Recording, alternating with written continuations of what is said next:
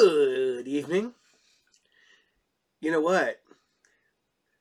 I know that I haven't been pushing the dice because they changed their name. Metallic Dice Games is no longer Metallic Dice Games. It's now Fan Roll. You can still get 10% off by using the code SMSDICE10. You can go there, 10% off of any of your orders with the code SMSDICE10. But go to fanroll.com. No longer metallicdice.com. So we're still doing it. We're still doing our sponsor there. Great bunch of stuff they're putting out. Boom. I like these. Really nice dice. Really nice dice. Except for, yet again, love that. So, remember, it's now no longer Metallic Dice Games. It is now Fan Roll. So, SMS DICE 10. Get 10% off your purchase. And now, get ready for the show.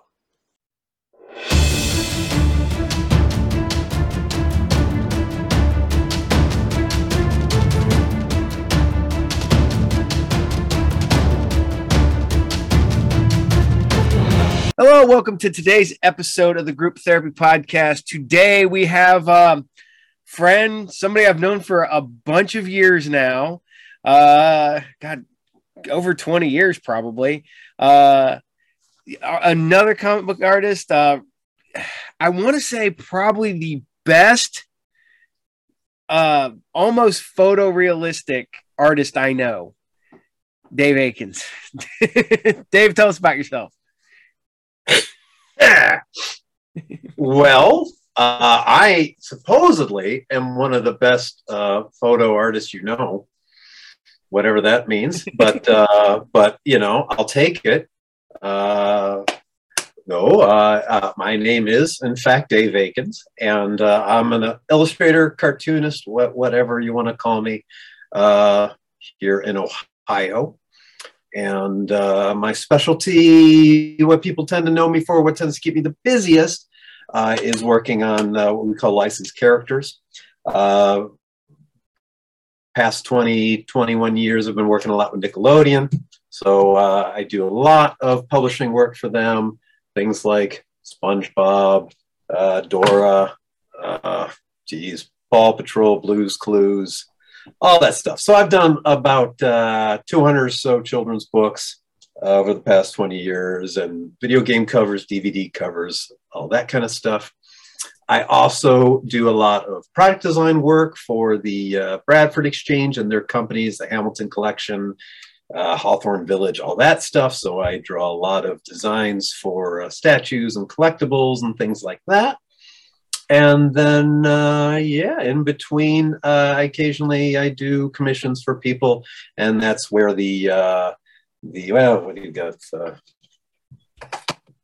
Collect them in some books, but that's where the technique studies of photographs comes in, and that's and then I also for over 20 years have been Twilight Creations, which is a board game company.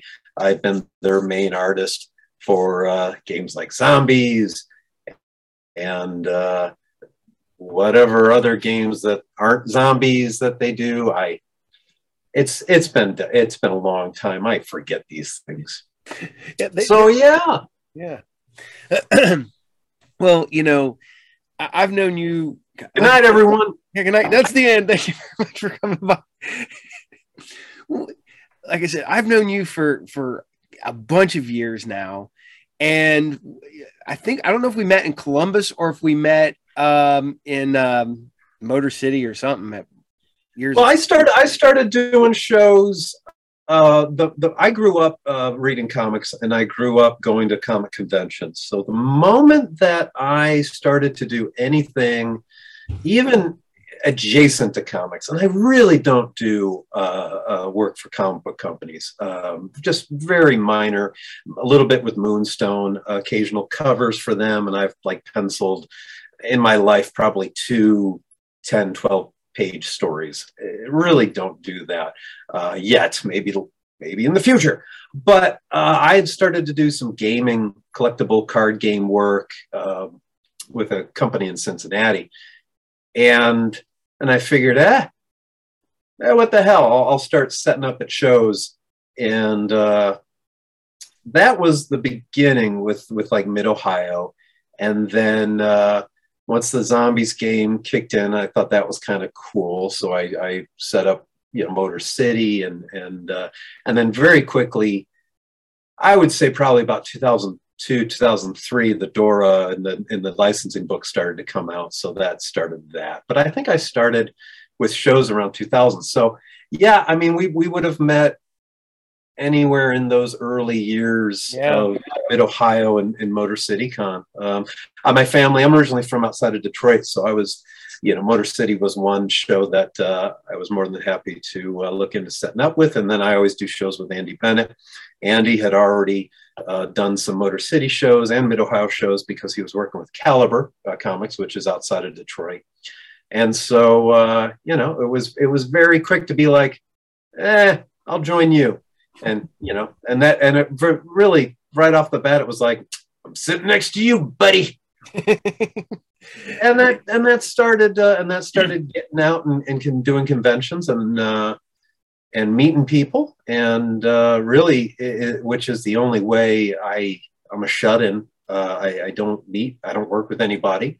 Don't have coworkers. So without doing shows, the chances of me meeting anybody which is probably better, but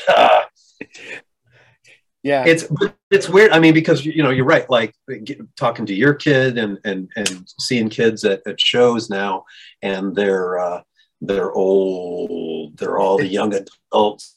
Oh, yeah. They're all now getting to be in their 20s, and it's we're old. Oh, my back.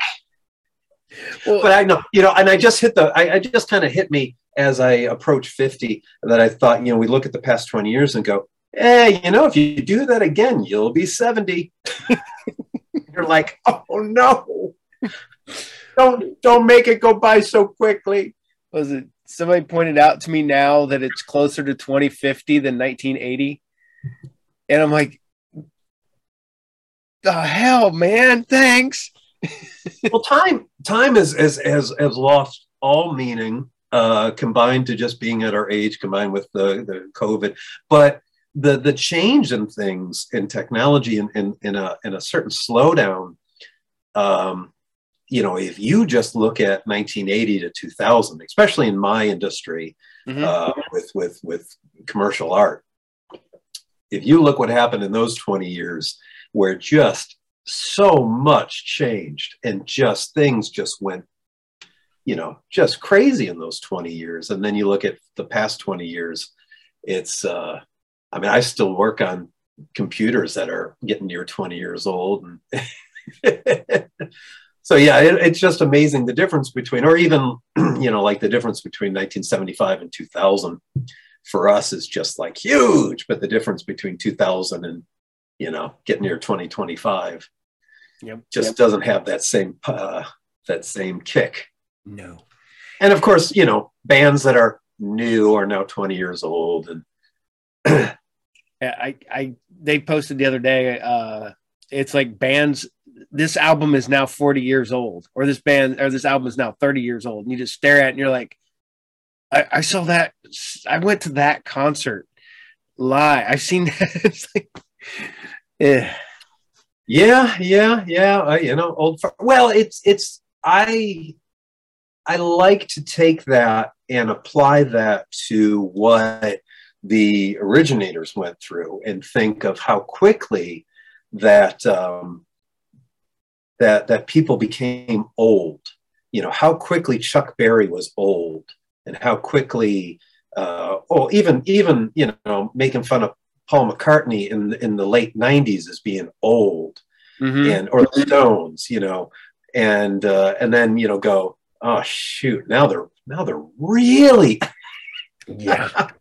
It's just kind of funny to think of how quickly things became oldies radio, back in the days of AM FM, and that 10 years, 15 years, and you were oldies act, and now you think, well, that makes you 15 years now makes you you're a new band. Yeah. Oof. The what was it? I almost never listen to regular radio, AM FM radio anymore. But every once in a while I'll like be driving somebody else's car or something, and I don't want to mess with anything, so I just turn on the radio. And I was listening to the local rock station, and it was like playing, and it's mostly classic rock, and then Motley Crue and like Bon Jovi, and you're like, and then I'm thinking about it, I'm like, man, I was like, when I was a kid, Motley Crue is older than Led Zeppelin was when I was a kid. Yeah, you start to do that, and so I've been lucky enough, and I mean, I guess maybe you're the same with the store, in that music has always been on. I do not need to be worked. I do not need to be worked. I don't need to work in silence. Yeah. Rarely do I need to concentrate that much that I need it to be quiet. So music is constantly been a part of my life in working and all that. And I prefer music to movies. I don't like having movies on or podcasts. I used to have the TV on at night for reruns of syndicated sitcoms and things. And I used to be addicted to and love Letterman and Craig Ferguson. I got my Jeff shirt. But now it's just music. And I really like old Casey Kasem American Top 40. I just absolutely adore the context of whatever year, the top 40 songs. And I love it when they are bands that, especially when it gets to ones where not only have you never heard the song before, like it is vanished from time, but the band obviously has also vanished from time. So that's the twofer, when the song had no legs and the band gone too. I mean, it's another thing when you get to like the third song from a band that had a big hit and then a kind of a minor hit, and then by the third one, you're like, they had a third one. But when this was it, and they got to number 33, and I just like thinking, oh, they must have been so happy, coming in at number 33, and it's just a band where you're like, nope. And these are all people now that are somebody's uncle, and like, boy, in 1975 they almost made it. Oh yeah. Well, what was it? When I worked up in Sydney, there was a radio station up there that around from Christmas to New Year, they would just play old, like Rick D's countdown from over the years. So, and it was I think Rick Dees is the one that took over from Casey Kasem. So I think it was a continuation of that. But like you'd be sitting there in the middle of the night and you'd hear like, this came out February 5th, 1983. This was the top 40, for that week. And you're just like, huh, I knew 5 of those. Oh, I love it. I love it. And so my grandparents used to live about 40 minutes away, and they would never come over. So we always would have to drive over to their place. And so that's 2 trips of 40 minutes in the car. We're listening to radio in the 70s. And a lot of weird things pop in when you go and dig, and you just go, oh my God, how do I know this? Years ago, I have Sirius XM, and years ago, I don't know, I was mean to myself, was listening to yacht rock, just a ton of yacht rock, just awesome. And it was, I would say 80% was music from the 70s that I knew, hadn't heard for just since the 70s, and have no idea why or how that I'd be like, no, Baby Come Back, or, Player, or just all these bands that I'd be like, what the hell was that band? Chilliwacky, whatever, just Yeah. So yeah, it is part of that. I guess it's a nice thing. But of course, I have a huge collection of music, but instead, I'm listening to Sirius XM and old Casey Kasem. Oh man, but that's not why you called. But that's not why you're here. No, but hey, this is where we go. Natural conversations. So, that's what we said. So what are you listening to now? Are you still listening to the Casey Kasem Top 40 stuff? These days, yeah. I love Casey Kasem. That is on iHeartRadio. The problem with that is that they don't have commercials. They have these little bumpers, little interviews with people like Elton John and Santana and Daryl Hall, and they only have so many of them, and they play them so many over and over so many times that I yell at them. Like I have little one-sided monologues with Elton John where he'll make a bad joke and I'll just that's a great one, Elton, or just it's just so I have to tone it down because it's starting to mess with me. Sirius XM, I listen to a lot of Underground Garage because it's got the biggest mix. I like music from probably the 50s up into the early 90s and cross genre from blues, rock rhythm and blues to new wave. First wave got too repetitive. I just knew the music too much. And then there are shows that people have. David Johansen from New York Dolls has a weekly show that's like 3 hours, and it's just fantastic. And it's all just everything from opera and Broadway to girl bands to, whatever he wants to play. And there are just other people that have good shows that I like listening to. So, and then every now and then I'll remember that I actually buy music and should probably listen to it. But I like DJs. I do like voices on the radio. It just helps with just a little bit of isolation for some reason. I wish everyone was a little more like Adrienne Barbeau in The Fog, but they're not. But boy, I think even if they're a guy, just picture that they're Adrienne Barbeau, and up there in the lighthouse. Well, you have Adrienne Barbeau as a DJ in The Fog, and then Halloween 3, you have Jamie Lee Curtis is the DJ in that one. That's right. Oh, jeez, the little tiny boy. I'm so giddy that movie is now viewed as being a gem because 3 is awesome. It is the ultimate what the hell was it? What were you people thinking movie ever made? And I just love Tom Atkins or whatever. I'm a big Night of the Creeps fan. Was he in that? Yeah. Because he's the girls. Your dates are here. Yeah. Got good news and bad news. Bad news. Your dates are here. What's the good news? Your dates are here. What's the bad news? They're dead. They're dead. So yeah. So that one was always a weird Season of the Witch was a weird one as a kid, and anything weird was memorable. Yep. It couldn't just be violent in just a horror movie. It also had to be something about it that.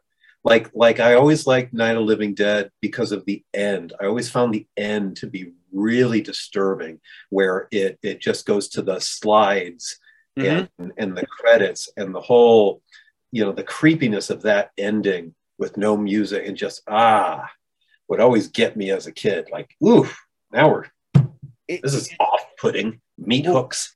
Oh yeah, when they're dragging his body and throwing it on the fire and stuff, and it's all that. It's you hear all the stuff going on, but there's no music and everything, and you're just like, man.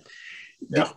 And to know the fact that was never meant to be that whole big meaning behind it, that because everybody's like, oh, I can't believe they cast a black actor as the lead, and they're like, he just happened to be the best actor we could afford. Oh, and it's great because it makes the movie timeless, you know, Oh, and yeah. thank God it makes it timeless. In that, you know, we look back at so much of our popular culture, which is just very, very, you know, Well, non-diverse. yeah. And so, you know, you look at that movie and it just makes it, it, it just really gives it a great ability to just not feel as dated, which Yep. is, and it's just wonderful because he did a great job in that film too. Mhm. And the fact that nobody in that movie, for better and for worse, nobody in there went on to do anything No. that I know of. And so it makes that movie stand alone as just this absolute gem. And of course, working on the Zombies game, people thought that I was a horror junkie. And Seriously, dog? I like that.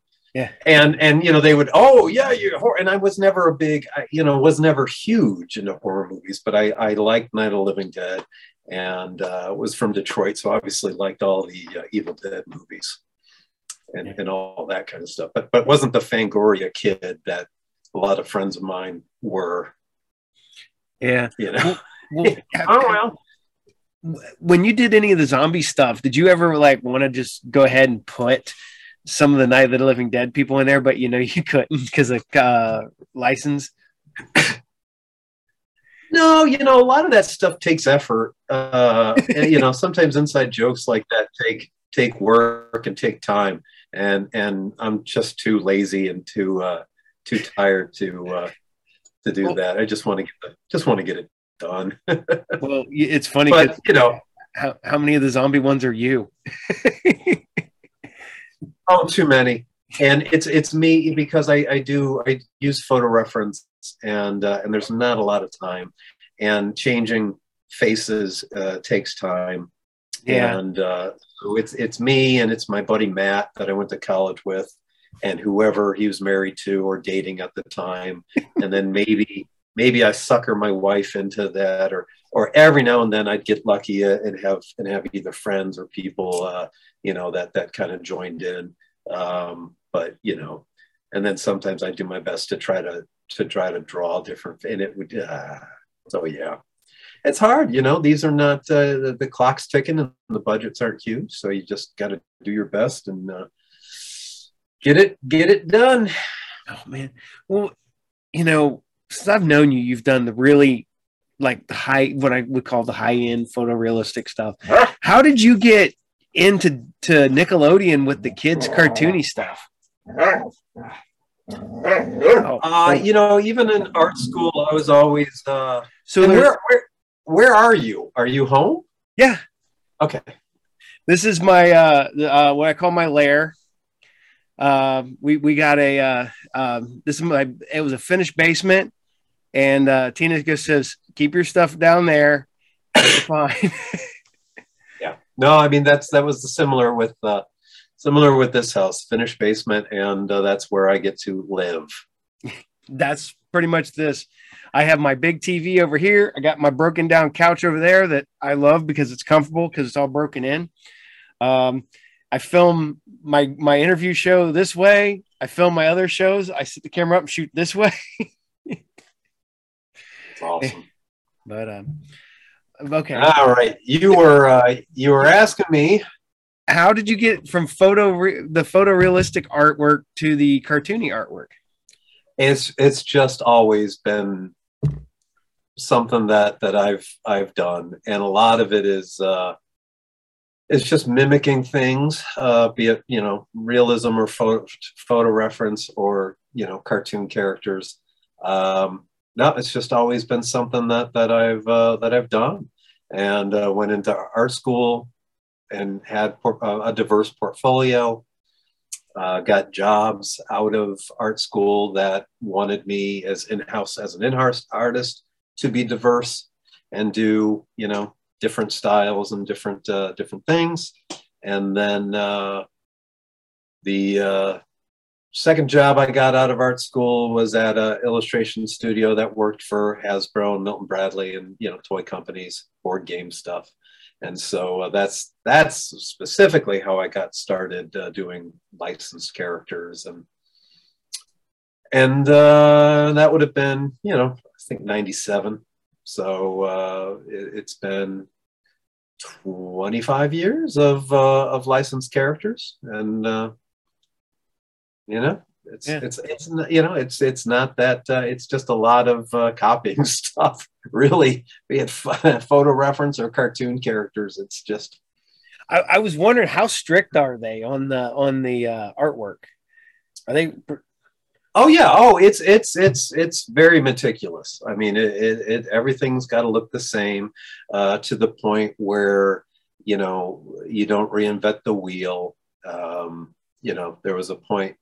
Most of these things, most of the licenses, as we would call it, or characters, have style guides, which are collections of artwork that the company has already created, and that artwork can either be used as clip art for companies that don't have the money to create new art, or that art is just there for people like me who are hired to create new art, can reference or cannibalize or Frankenstein, and there's just no reason to reinvent the wheel. And character heads are character heads, and you plop one head on another body, or you take something and it's just whatever's the most efficient and makes it look exactly the way that it needs to look. It got to the point with Dora the Explorer where Nickelodeon sent out a couple of like a file 11 by 17 of Dora heads and said, for the love of God, people, just pick one of these heads.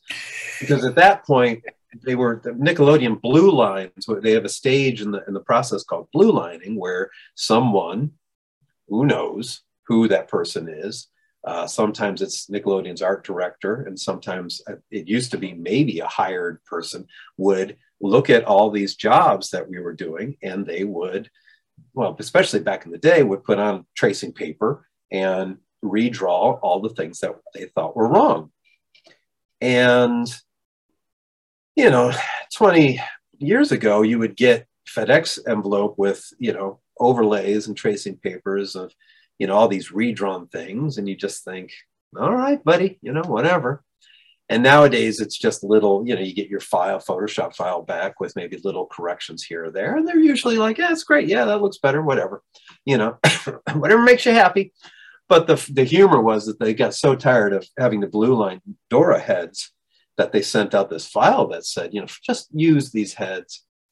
And so, yeah, you'd just be like, that one, that one, that one, that one. And then the blue lines would come back and it would be like, his head is wrong. And you'd just be like, oh God, you're just making the pain is here. You gave me heads to use and I used them. But that used to be, back in the day, that used to be kind of what things were like. You do a book and they'd say, oh, your bodies are too small. Enlarge your bodies. And then, you do another one, they say, your heads are too small. You'd be like, you guys are killing me. These days, mostly these days that stage is fine. But everything's very meticulous. It's very... it has to be perfect. It has to be the same. And like I said, a lot of times the easiest way to do that is to be able to look at a pre-existing image that's approved already and see the potential in it, and then maybe look at 3 different poses and see, or 2, and see, okay, well, that I can, and you either placeholder or reuse. And if it's a placeholder, it's there to just help you get something in there that gives you the proportions so that you're just not going from nothing. But a lot of that these days is different in the sense that a lot of the shows, a lot of the books I do are adaptations of shows. And a lot of the shows are CGI, and the books we do are kind of flat, almost, and in some cases look like cell animation when the shows are CGI. And so, it's not really like you can just take the show and screenshot and trace and be done. Sadly, So it's kind of, you look at the show for a little bit of inspiration on characters and poses, and to match the scenes, and then you combine it with style guide and things like that, and then you also try to make things as efficient as possible, because things are more, as the years go on, the things get more and more complex. Paw Patrol is a perfect example of it. There's 7 dogs, and they all have these complex costumes, and you'll get these pages and another page where all 7 dogs are blah blah blah, and you're just like, oh jeez, you're killing me. See, Vince, he's been hooked on the Nickelodeon stuff since he's real little. He has autism, so he's still stuck on some of it. And it's funny because I've seen my older boys grew up with Blue's Clues. Now he watched Blue's Clues, and I had to ask this one, since they changed the way Blue looks on the show. Now, if you draw, does it go to the old school, the early 2000s Blue, or do you have to try to redraw the new look that they're doing now? So, well, the humor of that is, obviously old Blue is what we call off model. Mm-hmm. Old Blue is that's all useless, and which is actually, I'm not nobody in my kid was too young or wasn't born yet for Blue's Clues, so really Blue's Clues was not a big thing. It really knew very little about Blue's Clues. I find old Blue's Clues to be kind of terrifying looking. I love the new Blue's Clues. I love the design of everything. The art that I do for the new Blue's Clues is like anti-Paw Patrol. It is absolute, just lovely. Everything is kind of flat, and the designs are very simple. It's just lovely little kind of simple, flat, pretty art, and it goes by nice and easy, and it's all just fine. And the show, I think, is lovely. The cover is a matter of trying to do kind of CGI pretty renderings and things like that, and then he's always a photograph, so maybe I can cut an arm off and take a different arm, but for the most part, it's shoehorn in a photograph when needed. Yeah. But occasionally the old hosts show up in the new books, and then you go back to the art style when Steve or whatever the original guy, Joe, when they were cartoon characters in the old books. Yep. Then I'm going back to those and bringing that art back in. So nobody redesigned them for better or for worse.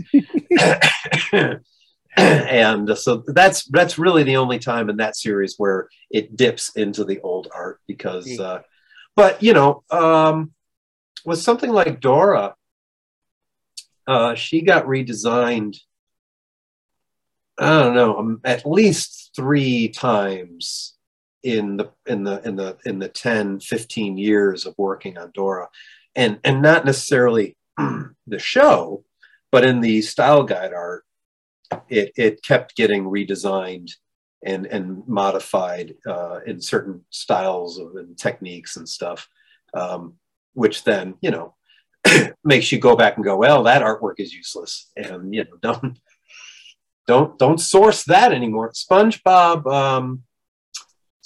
is stayed pretty close to the same. A lot of the old style guide art is just a little rough, and then a couple of years ago they threw me a curve ball, and that they wanted the line work to be all colored and some extra shading. After a book was done, they're like, oh yeah, by the way, go back and add some.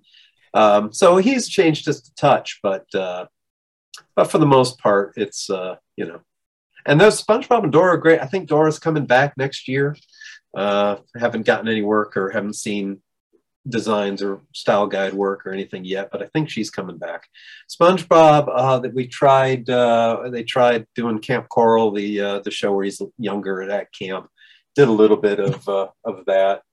That was one of the books that is coming out in January, was a Camp Coral SpongeBob book where he's a little younger. And that's fun. Yeah. Again, it's anything where every page doesn't say all 7 dogs.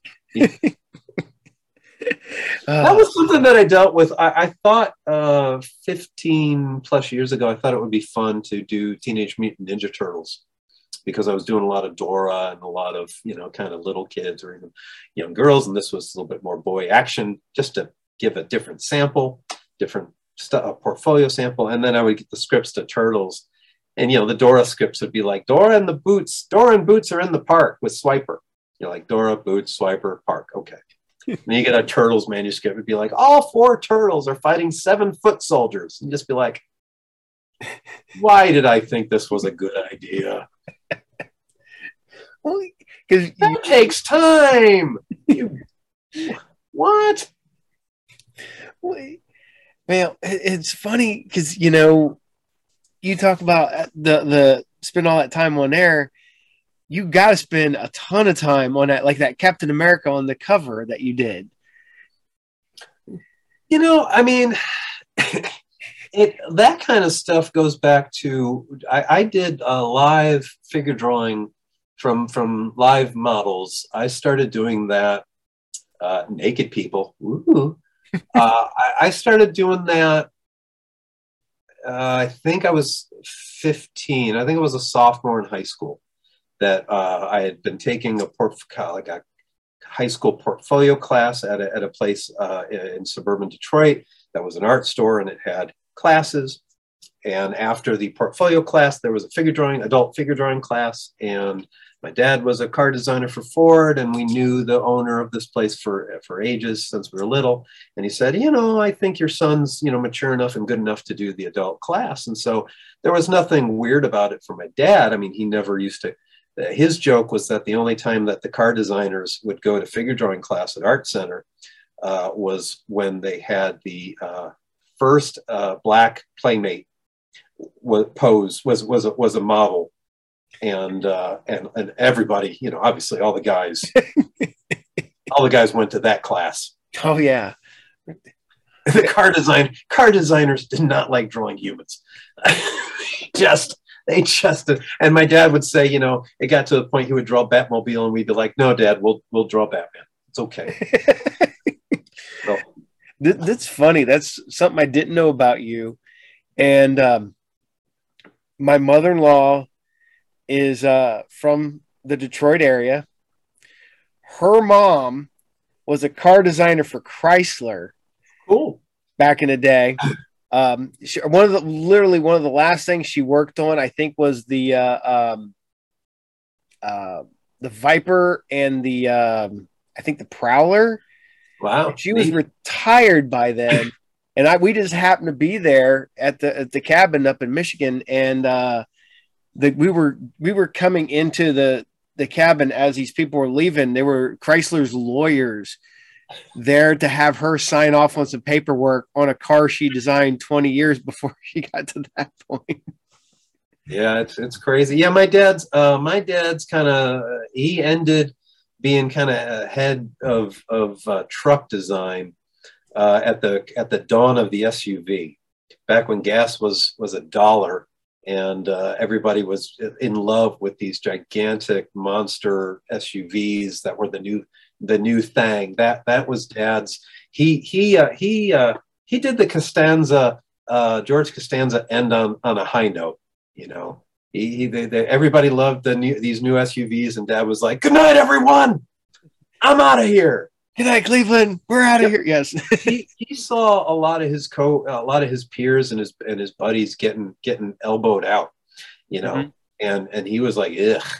And then they loved him, but he was still like, yeah, you know what? He's seen it coming. Yeah. I'm heading out on top. And he thought maybe he'd stick around a little here and there, but they really, for the most part, yeah, they were just like, okay, Bob, well, we're sorry to see you go, but see you later. And then he started doing aviation painting. He picked up oil paints, and now he paints airplanes and things. But he retired in his mid-50s, which I just look at that and I'm like, that's my hero. So I'm just like, all right, 50's on its way. I'm TikTok, Clarice. There. Let's wrap this up. as soon as possible so I can go have fun. But so the figure drawing classes taught me 7 years of a kind of Zen, just look and translate onto paper. Just this focus and see and translate and see and translate. And so those marker drawings, which I do, these 9x12, they're in Copic markers and Prismacolor pencils, just grayscale, and they don't really take that much time, because the reference it's just translating, a technique study on a photograph, from a photograph. It's not reinventing the wheel. There's a goal, make it look like that.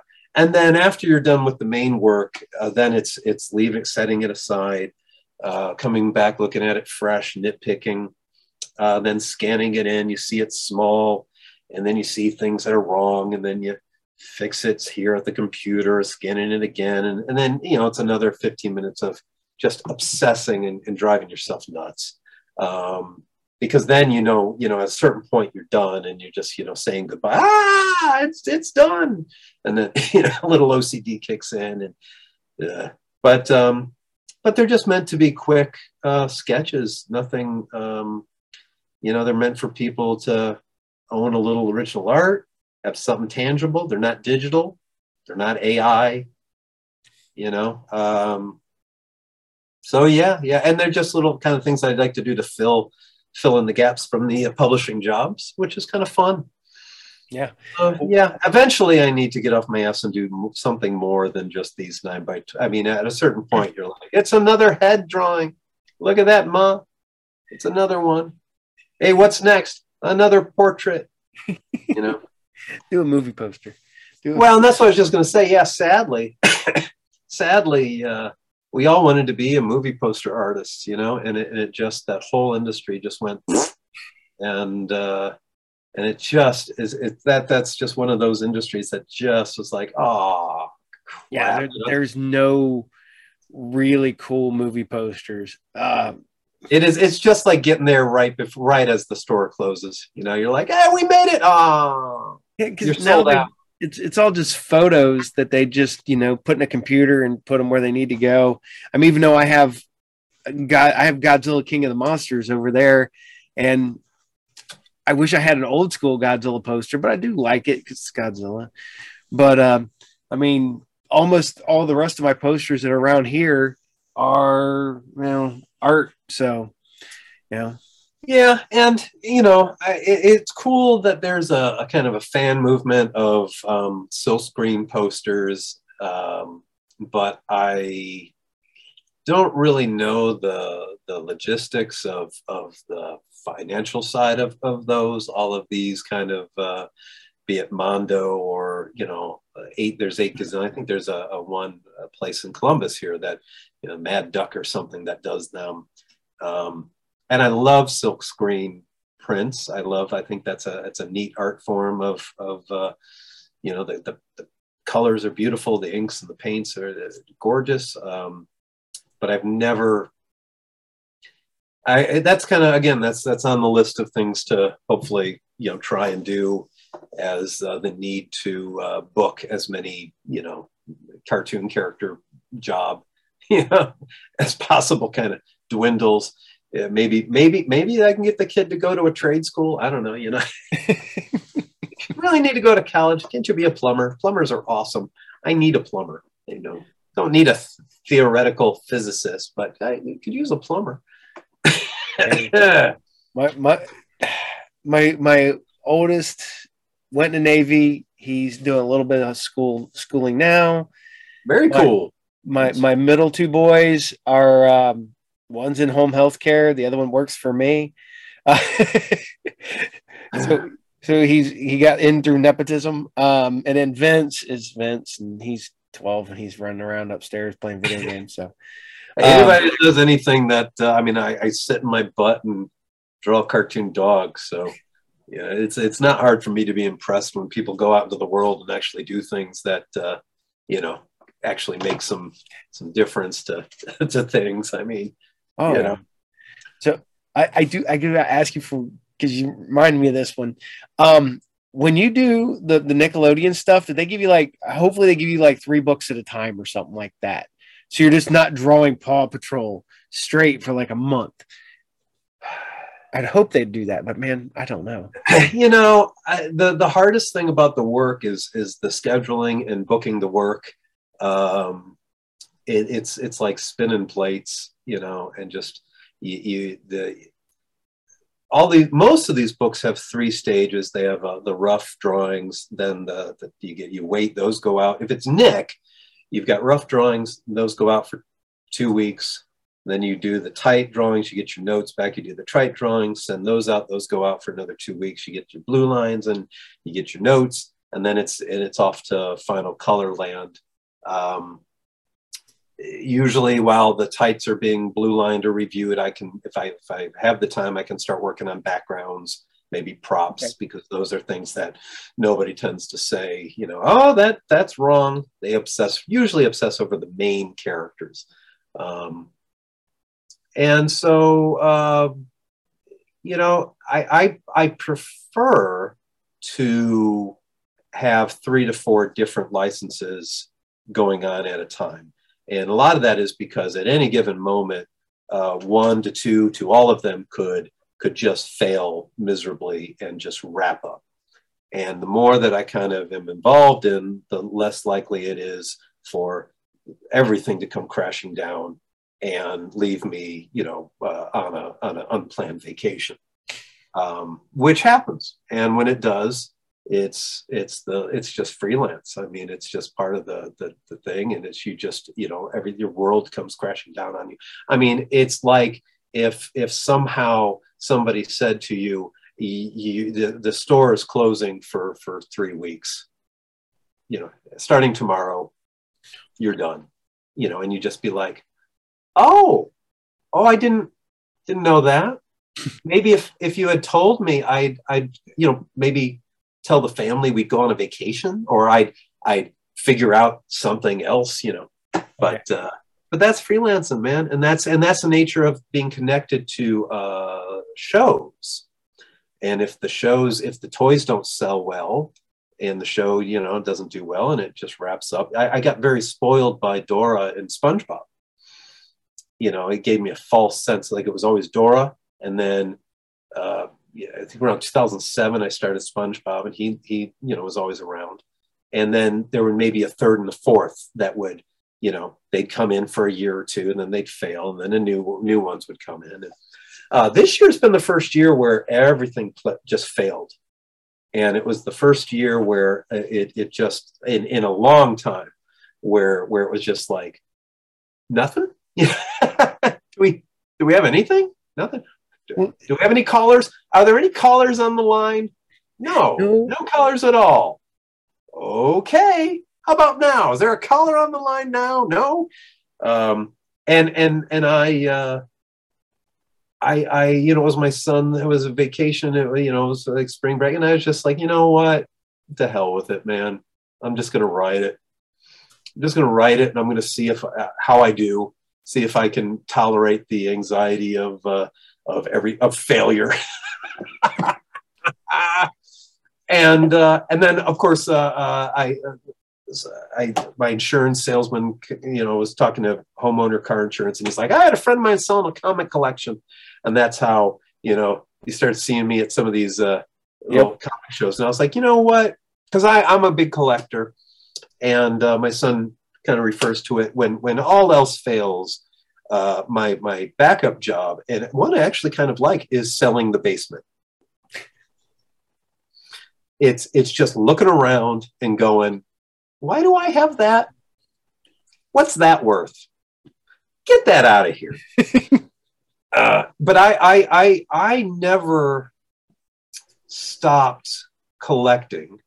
I never got rid of, I'd say maybe 90% of my toys, maybe 75%. I mean, there were a couple of times that Mom's, you know, maybe some garage sales, or like, you know, I remember some Clash of the Titans toys somehow got thrown out or sold, and some more obscure kind of Dungeons and Dragons-ish stuff, which, you know, nowadays you're like, Yep.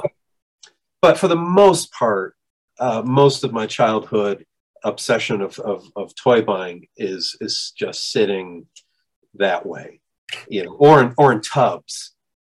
And then I never stopped. You know, I went through high school and kept buying toys, and I went through college, and I was not a big drinker.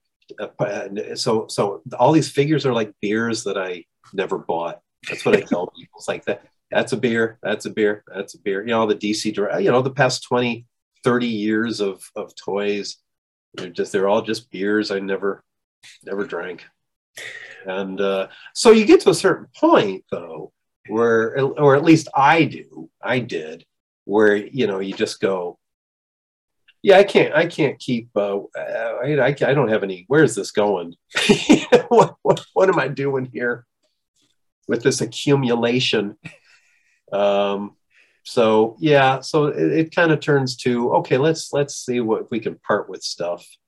And that's how I was doing. I was going to get rid of comics and some more stuff, doing some shows with my friends that, you know, Bill and Jesse, and and then a whole collection fell into my place. And, you know, I was like, well, I guess I got time this summer to bag and board and process, and now I'm sitting around with all these dang long boxes of books, and, you know, books are out to getting pressed and graded, and I'm falling prey to that whole disease of, is it a 9.6? Is it a 9.8? Oh, it better be a 9.8. It's a 9.2. You know. Yeah. You know, I'm gonna be like, come, you know, later this year, I'll be going, what have I done? I rolled the dice and I lost. I did a while back, right before right after the pandemic. I bought a collection, got some good stuff in it. That's the worst part about it. During the pandemic, when everybody else was supposed to be shut down, I was technically closed. I was just selling stuff like you online.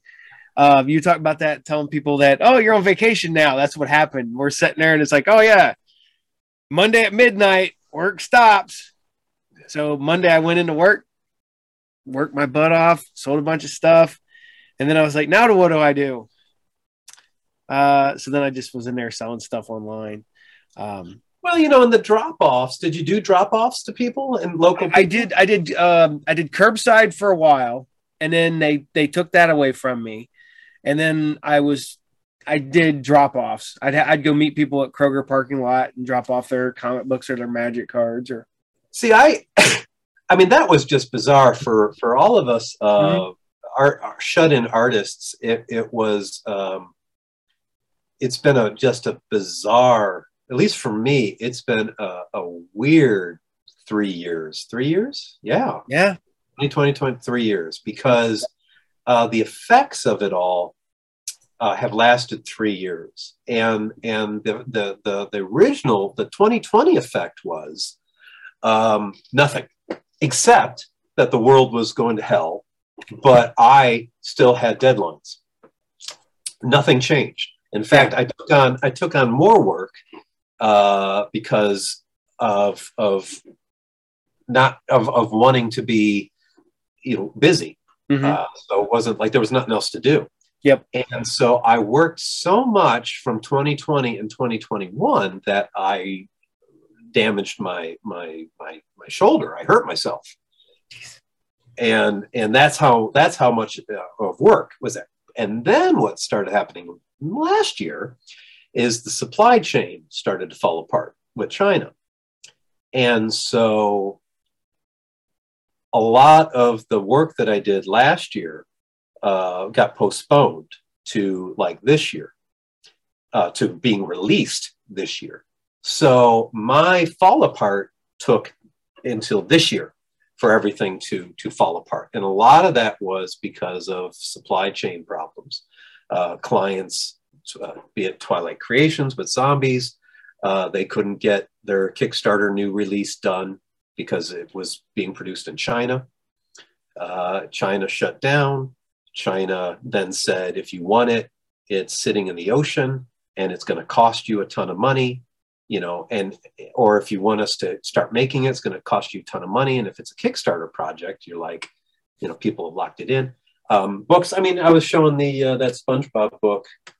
That was this comes out in early January. This was finished 2021, I think, and it got bumped a year, which fills a slot in 2023, which means that's one less slot for a book for me to do. So it's a lot of that, like, things fall apart, and then it leads to me sitting around doing nothing in 2022, not 2020, like when everybody else was sitting around doing. So it's been a weird. So yeah, the past 3 years have just been bizarre for me, which is kind of cool. I mean, in a sense, that's one way to. Cool is one word for it, because it shakes things up a little bit, I guess. Well, but I look at it this way. Because the pandemic, I'd been going to the gym and stuff, but during the pandemic, I actually got to where I was eating healthy and changing everything else up. And so while everybody else, I had friends that were gaining weight, I had lost like 30 pounds. That's lucky. No, I gained, and that's my COVID cough. That's my Galaxy COVID. Finally got COVID from a convention, did 7 conventions this year, and the last one in Columbus, hometown one, decided to make me sick, which thankfully was just head cold con crud. But it does make you. I'd gotten COVID, or what was probably COVID, in early 2020 from a convention in February, and it, 2 weeks of kind of feeling crappy. You're like, dude, that was not worth it. The only reason it was worth it was because I actually got to see people and see my parents in February before they said, don't ever see anybody. It was like, oh, yeah, whatever. But yeah, conventions, man. Oof. They're weird. Oh, my God. Well, I remember right before the pandemic hit, I stopped shaking hands at conventions. So, like, people would want to do a deal, I would always just fist bump. Because because every time I'd go to a con, I'd get sicker than hell the next day. So I just got to the point where I'm just like, hey man, no thanks, but I don't want to get sick, whatever. And I kept telling everybody, I was like, 2019 is the last year I will shake hands with anybody. And then COVID hit, and now everybody's like, I'm like, see, that's why I fist bump it. Yeah, I mean, if it's gonna get you, it's gonna get you, and you just have to go in and decide: are you gonna, how much you really gonna care? Because are you gonna wear a mask or not? How much are you really gonna worry about it? Because it does kind of impede a certain amount of enjoyment, I think. Of conventions for me. So, I think really I've just been looking at shows more this year and finally going, other than shows that are ones I go to every year or have a guest at, it's just, they're just not worth the time, unfortunately. And then if you get sick on top of it, then it's really like, oh man, if it was worth the time, then you'd be like, oh well. But when it wasn't worth the time to begin with, you're like, that's just sticking the knife in even further. That's kind of where I'm at now. I do essentially the Jim and Dan shows, and then I have my own, and those are the only ones I do, because one is I remember when I was years ago when you had bills at the shop, so you had to make sure you did a show every whenever you could. Those days are long behind me now, so I don't have to do shows anymore. I do them for, what, we're going to clear some stuff out of the back. So let's go do a show. And then I end up buying at them, then I end up talking to everybody that I haven't seen in a month or so. And there's a social aspect to it, which is why, for me, I'm always in Detroit for Motor City. I'm always in Cincinnati for the Expo. I'm usually always in Dayton for Gem City, and then we like to go down to Heroes Con because it's such a cool show. Yeah. After that, we've done shows. Andy Bennett and I have done shows over the decades, but that's kind of what's left. And those they scratch an itch. They're also good shows, but they scratch an itch where you're not expecting, where you just don't care. You've resigned yourself that it's not going to be a bad show. The only way it would be a bad show is if something actually bad happened. You're going to see people, you're out of the house, you're hanging with your friends. The expectations are just, there aren't any. Because that's, maybe 4 weekends. Now, Heroes is different. Heroes is a work show. And if you can't make it be a work show, then, you just don't do it. But the other ones are all just get away for a weekend, social fun. And then, we're still working, but it's just different. But then when you get away from it, I just kind of realized this year that from doing vendor shows and where you're, a retailer or a dealer, artists are just not used to thinking of our time that way. We don't make a living being open for however many, and the sales could be 0 or could be awesome.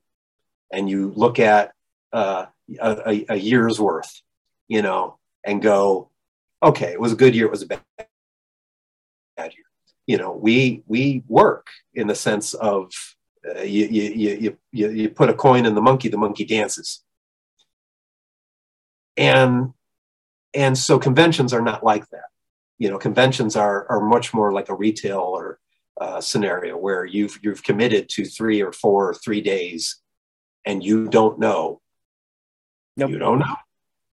It could be awesome. It could be horrible. And so that's a really a weird thing for us. And so I've kind of realized that. You go, yeah, I don't like that.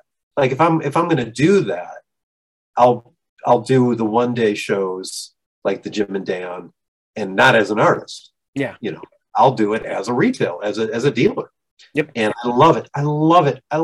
It's just great because I'm not there necessarily with my crown jewels waiting for the one person who is going to pay the premium price for my collection of Fabergé eggs.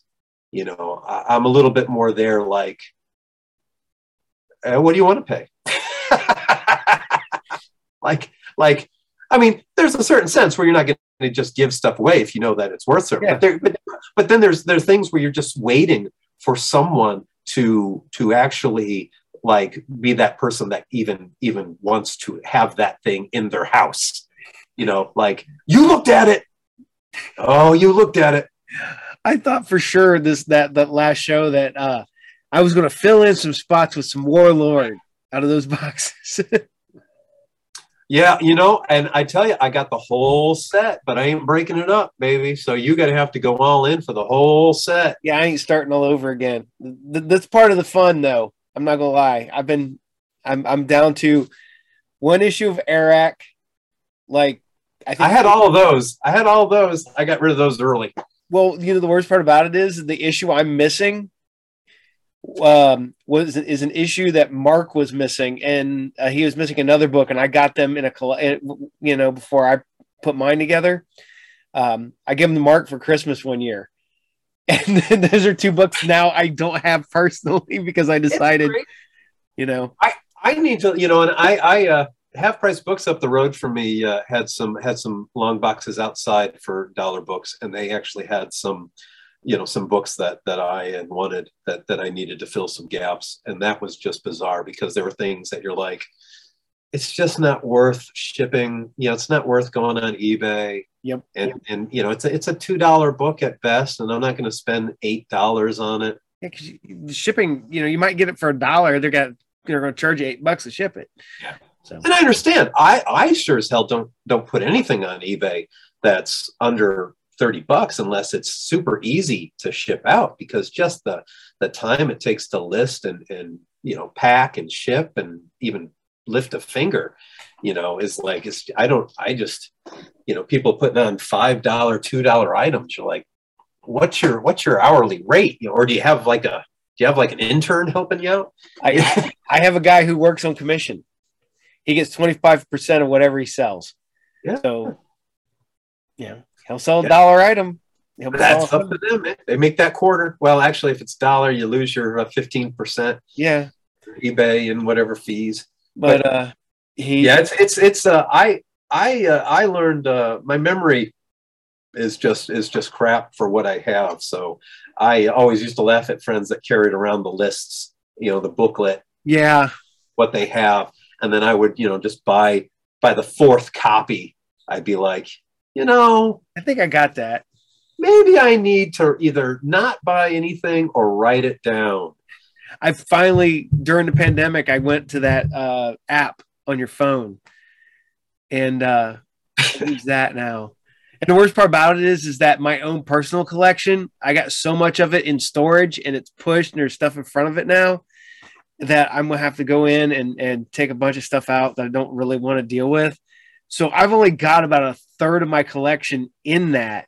And I'm sitting there staring at it and I'm like, I know it says I don't have this book and I'm pretty sure it's in the boxes. Yeah.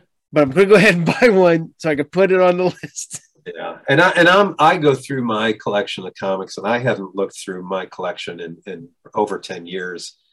And so I started to dig it up last year. And so now I keep going back through it and I'm trying to put it into short boxes and rebag, but also at the same time trying to look at things and do the hold it to your heart and, does it create love or whatever the hell, and just really try to be honest and say, okay, all right, Dave, you like Machine Man. You love Kirby. We're not going to question that. You love Ditko. But do you really need Steve drawing Machine Man? I mean, you already got the trade paperback. Got the trade paperback. You don't. Do you need Steve drawing Machine Man? You just kind of go, yeah, probably. But so what I did was over the years, I started to buy spinner racks. Mm-hmm. I have 3 of them, and one of them is newer, which is dumb. It's newer 90s, so it has a 90s header, which I hate. But I put trade paperbacks on that I haven't read, and it's full, which means I need to stop buying anything because I haven't read, I don't think, anything in 10 years. The other 2, I have an 80s one and a 70s one, and those are just, I was buying quarter books and 50-cent dollar books to put on there, and sometimes I would just buy copies of what I already had because it was easier just to spend $1 instead of finding it in which boxes. Justice League #1, and that's why I started getting into trouble with buying like copies of things way too many times. But the 70s spinner rack, still has a little room in it. So you get some of these books and you're like, well, I could get rid of them in a show. They're worth, they're $1 book, or just go put it on the spinner rack. And, it's, and of course the thing that becomes funny with the spinner rack is then I start looking at books and go, oh, what's that worth now? Like, oh, is that like a $20 book? Maybe I shouldn't be on the spinner rack because you don't put bagged and boarded books on the spinner rack. That's I'm morally against that. They have to look, exactly like, walking into a little Professor bookstore or whatever. Otherwise there's no fun in it. But you'd be like, maybe the first appearance of Taskmaster shouldn't go on the spinner rack. That was $1, but maybe it should go in a bag and board now. Maybe that should be pressed and graded. Yeah. Oh. Every now and then I'll be like, today I was doing that. I was looking at, again, Machine Man on the brain, but I went down to look at the spinner rack and I had some 2001 books. I had #1 and some other ones, an extra copy of #1. And I was like, what's that worth now? I was like, oh, yeah, I should probably go off the spinner. Should probably sell that one. Well, I bought $15 or whatever. I bought some books a while back, and I got somebody's like full runs of like early 80s Avengers, Spider-Man, stuff like that. And I know I have a lot of that stuff already, but I'm like, eh. So I put them through there, and I'm like, they're just my reader copies. Because some of them are beat up. They've never been bagged or boarded, no nothing. And so I'm sitting there the other day, and I was like, I probably should go through here, see if there's any value here. And I found the first Star Fox. The first Star Fox joins the Avengers. I got those are the Al Milgrom years. Yeah. I was reading them back then, and I was going through mine recently. I had Al draw me. I met Al, I think maybe, I don't know, 10 years ago in Detroit, and I had him draw me Firestorm and Star Fox. So I have a drawn in my Avengers collection. I finally got to that loser. God love him. But yeah. Oh yeah. And I tell you, the website, the keyissuecollector.com or whatever so there's a website that's just got key issues. And I realized that years ago, we had stopped at a store in southern Columbus. We were going to Portsmouth with Andy, and somebody had sold a store run of Batman Adventures just straight from the shelf into a bag and boarded, untouched. And they were all, dollar books or something. I bought them for my kid because I had them, but he was young, and I knew he'd trash them if we read them, or if I gave him to trash them. So I'm like, before he trashes these, let's see if anything is worth any money. And then it was like, oh yeah, Harley, huh?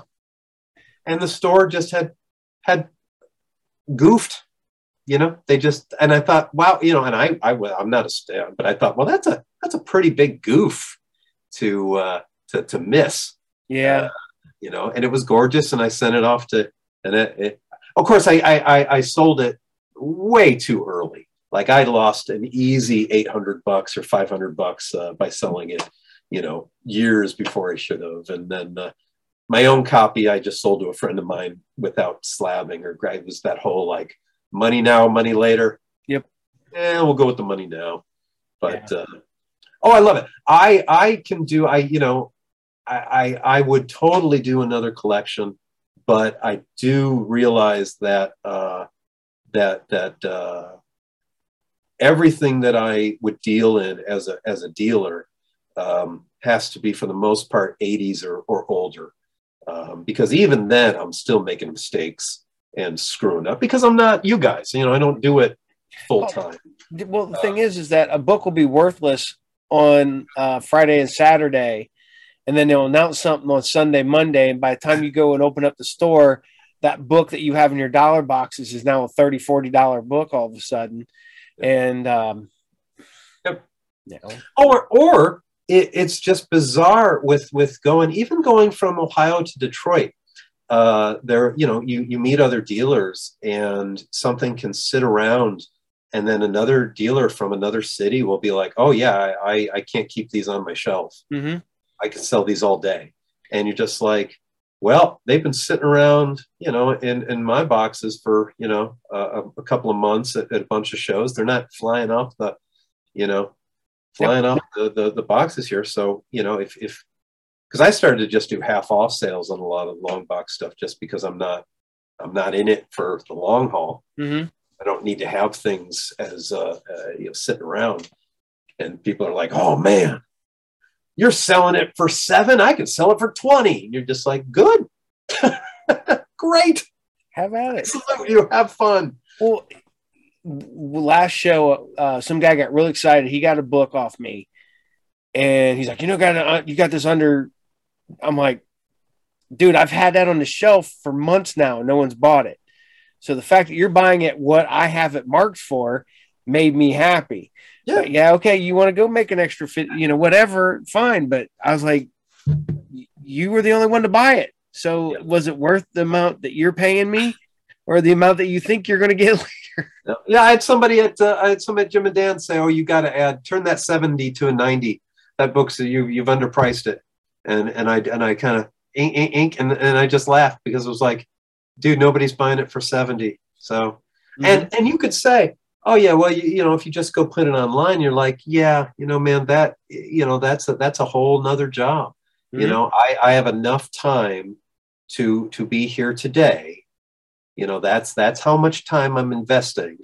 And maybe at a later date, sure, I would say, okay, but I don't, I know enough of you guys and your horror stories with eBay sales, with comics, with paper goods. Yep.